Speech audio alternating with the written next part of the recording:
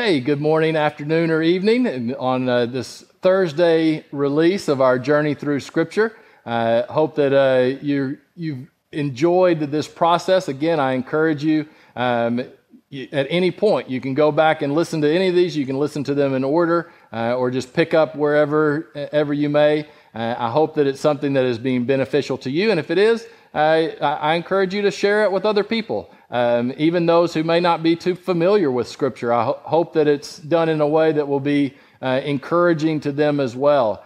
We talk a lot about God and how He interacts with us, and I think we try to make sure that we don't shy away from the difficult aspects of Scripture and the things that we don't have a whole lot of answers to many times. But I sure am enjoying this journey through Scripture with you. My name is Philip. I'm pastor of Journey here in Elgin, Texas, and today we're continuing in Exodus. We're starting right now with a kind of a little creep, but we're going to take some big chunks here in a minute in the next few weeks. But right now we're just going to look at chapters 3 and 4 because I think these are very foundational and important. So last week on Tuesday we talked about the birth of Moses. The evil that Pharaoh was doing. He has now enslaved the people. He had the horrific order of throwing any boy that was born into the Nile. And then we have Moses being born into that situation. And then Moses getting in trouble, stepping in, ends up killing an Egyptian who was beating a Hebrew. Pharaoh finds out about all of that, and Moses flees to Midian, where he's in Midian now for many years. He begins to have a family there, and he's now going to be a shepherd. And that's where chapter 3 picks up. So take a moment if you want to read chapters 3 and 4, pause, and then come back to us. So chapter 3 is the burning bush, right? This is something that most people are familiar with, whether they believe in God or not. They've probably heard the term the burning bush, Moses and the burning bush. And one thing that jumped out to me there in chapter 2, you have the angel of the Lord appeared to him in the flame of fire from the midst of a bush. So he looked, and behold, the bush was burning with fire, but the bush was not consumed. Then Moses said, I will now turn aside and see this great sight, why the bush doesn't burn. Now, that's interesting. To me, excuse me, interesting how the Bible specifically says that he decides, okay, I'm going to turn aside from the path that I'm going. That's the picture, is that you kind of get that Moses is shepherding his flock, following his sheep, whatever he may be doing, and he's going this direction, and he looks out over here, and he sees this bush that's a flame, and it doesn't appear to be burning up. And so he decides, you know what, I'm actually going to go over and check that out. When we think about God calling us to do something and us entering into a trusting relationship with God, there has to be that point that we actually turn aside from the way that we're going and move towards God. There's times, that maybe we are tempted to do that. We see God doing something. We're like, maybe that's something that I would be interested in, but it's so easy just to get sucked back in and say, no, you know what? I need to go take care of these sheep over here. I don't have time to go check that out. But Moses sees that and he decides, you know what? This is worthy to be checked out. And that's backed up by the next verse. Verse 4 says, so when the Lord saw that he turned aside to look, God called him from the midst of the bush and said, Moses, Moses. Right? So just kind of a big picture and a thought of that. I think there's a lot of times that God is kind of calling out to us, but we have to actually turn and look to him. We have to seek him out as well. He's going to be calling to us, but we do have to turn and be willing to listen, to be willing to engage with God. And Moses was. And so now Moses is being called into something that he honestly, he may wished he would have just kept following the sheep, but he didn't. He listened to God. And so now he's having this unbelievable conversation with God. God says, take off your sandals, for you are on holy ground. There was nothing special about that ground except that God was there. God is the one who makes things holy. And being in God's presence is being on holy ground. And so Moses is there, and God tells him, I am the God of your father, the God of Abraham, Isaac, and Jacob. So God is revealing himself to Moses. He's reminding him, this is who I am. Now, remember, Moses would have grown up in a very pluralistic society that worshiped many gods. So God is very clear, hey, this is who I am. I am the one true God, the God of Abraham, Isaac, Jacob. But he is making it very clear, and we're going to kind of see that throughout, that he is the one true God. And so we see that God basically lets him know, I have heard the cry of my people from Egypt, that I remember them. I have not forgotten them. Now, again, it is so important for us to understand that God is above time, and that God works in his own time. The people have been away from the promised land for over 400 years now. And it's not that God forgot about them, but it is now that God is going to go and to rescue them from Egypt. And he's going to do it in a powerful way that will change people's lives forever. And so we see God calling Moses, and he begins this conversation with Moses. Verse 11, but Moses says to God, I love this, who am I that I should go to Pharaoh and that I should bring the children of Israel out of Egypt? He's like, who am I? Right? I'm a nobody. Remember, we talked about on Tuesday that Moses' parents, they were just normal people. He was just a normal person, but he was specially equipped to be able to do this. Right? Now he had a connection with Pharaoh. He knew the ways of Egypt. And he also was a Hebrew. And so he was equipped for this. God knew that. But his response is, hey, I'm not good enough for this. I'm not worthy of this. And we need to be careful with that. We don't need to be prideful, but also don't diminish the fact that, man, God may call you to do unbelievable things, to do things that you never thought of, right? Because it is not us who that we have to be special in order for God to use us. God actually equips us, right? He is the one who will equip us to do what he wants us to do. And so that question is one that we probably all ask. Who am I? Right? Who am I that God cares for me? Who am I that God may want to call me? Who am I? So listen to the promise that God responds. He said, so he said, I will certainly be with you, and this shall be a sign to you that I have sent you. When you have brought the people out of Egypt, you shall serve God on this very mountain. Right? So God has already given him the how this is going to end. He's not giving him all the details, but he's like, listen, you're going to be back in this very spot with all of the people worshiping me. And this is kind of interesting. One of the ways that we see God's faithfulness is usually in hindsight, isn't it?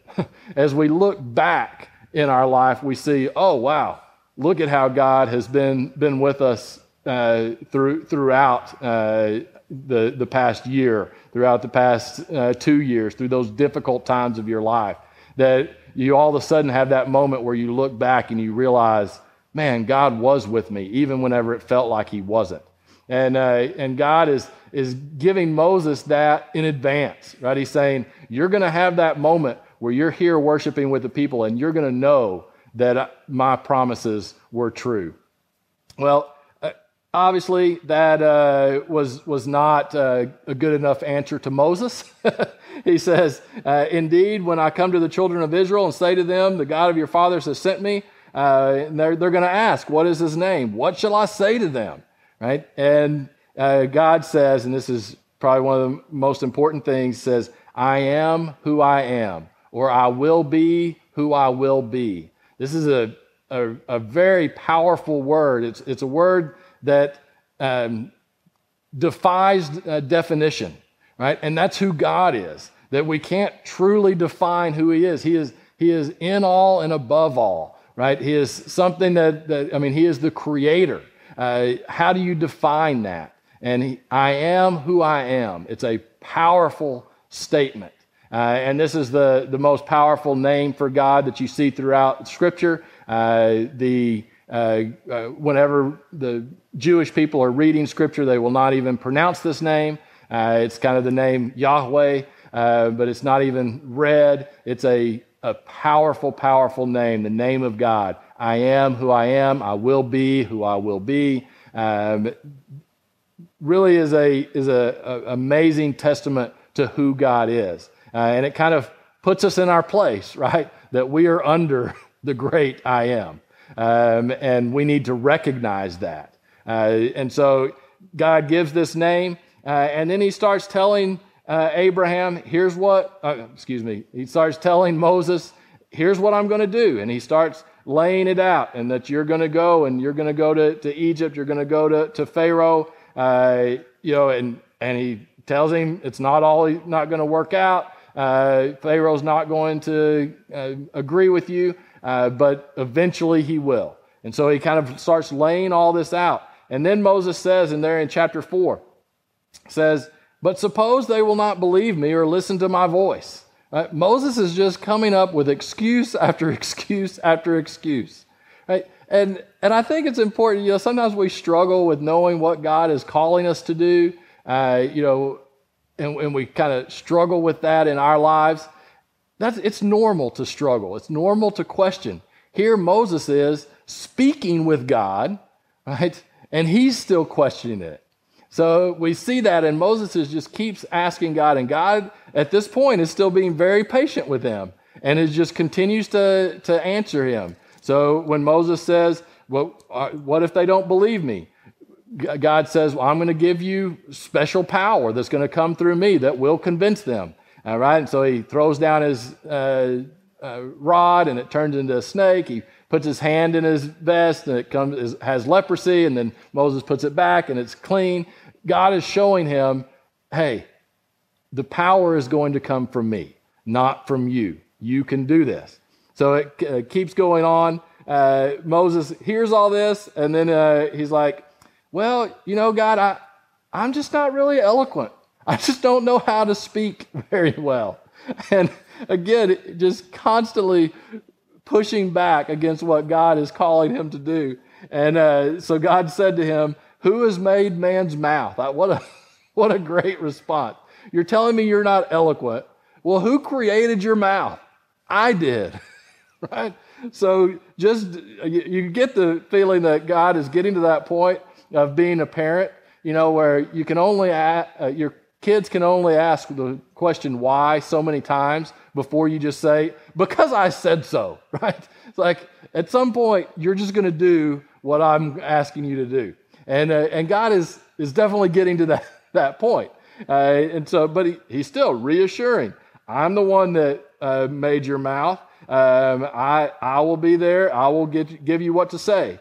And then Moses finally gets to really the heart of it. In verse 13, he says, but he said, oh, my Lord, please send by the hand of whomever else you may serve. He's basically saying, there's got to be somebody else. There's got to be somebody other than me, right? And we can look at that and say, oh, come on, Moses, why didn't you just accept this? Here's God talking to you.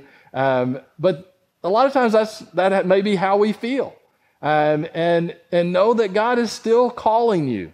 And also sometimes this makes a good leader, someone that doesn't want to be in that role, but that God knows they are equipped to do it. And so finally, verse 14, it says, so the anger of the Lord was kindled against Moses. He was getting frustrated. So he says, well, I'll let Aaron come along with you. as well, which actually turns out to be not such a great thing. Aaron's going to cause some problems down the road, but God does give in to Moses a little bit and says, all right, fine, we'll let Aaron go with you, and he can speak for you. So we get there to Moses goes back. He goes back to his wife and kids, and he tells his father-in-law, hey, it's time. His father-in-law Jethro, I need to go back to Egypt to where my people are.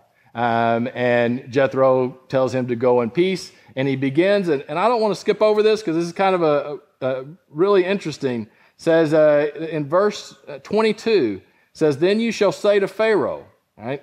So this is God telling Moses this before he's gotten there. He says, "Thus says the Lord, Israel is my son, my firstborn. So I say to you, let my son go that he may serve me.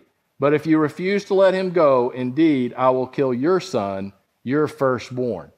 So God is basically predicting, hey, here's what's coming if Pharaoh doesn't listen to me. And it's interesting because we don't see that Moses actually ever tells Pharaoh this until the very end. But God told Moses, hey, this is how serious I am. And we'll deal with that difficulty down the road. And then that goes right into verse 24. And it says, and it came to pass on the way at an encampment, the Lord met him and sought to kill him. Who's that talking about? Is it talking about Moses or his son? It could be either one. And what happens though, Zipporah, Moses' wife, which this is very important. So she was a Midianite, right? She was from Midian, but she recognizes what's going on. And so she circumcises their son. And so again, the symbolism of circumcision is vital and is very important within the Jewish faith. It was a covenant between God and the people. And so there was kind of this, what was happening, I think, is that Moses still was kind of living in the world, and maybe he wasn't fully following God. He hadn't made that commitment to have his child circumcised, and that was not appropriate. And so whenever he does that, he is now in right standing, if you will, with God. And so Moses and Aaron go. They enter into the land of Goshen. They're in Egypt, and they began to speak with the people of Israel. And Moses does the signs that God had done for him. And it says in verse 31, it says, so the people believed, right? So they believed what Moses and Aaron were saying. And when they heard that the Lord had visited the children of Israel and that he had looked down on their affliction, then they bowed their heads and they worshiped. All right, so they are hearing what they've been crying out for, that finally God is answering them. Finally, God has turned his face towards them.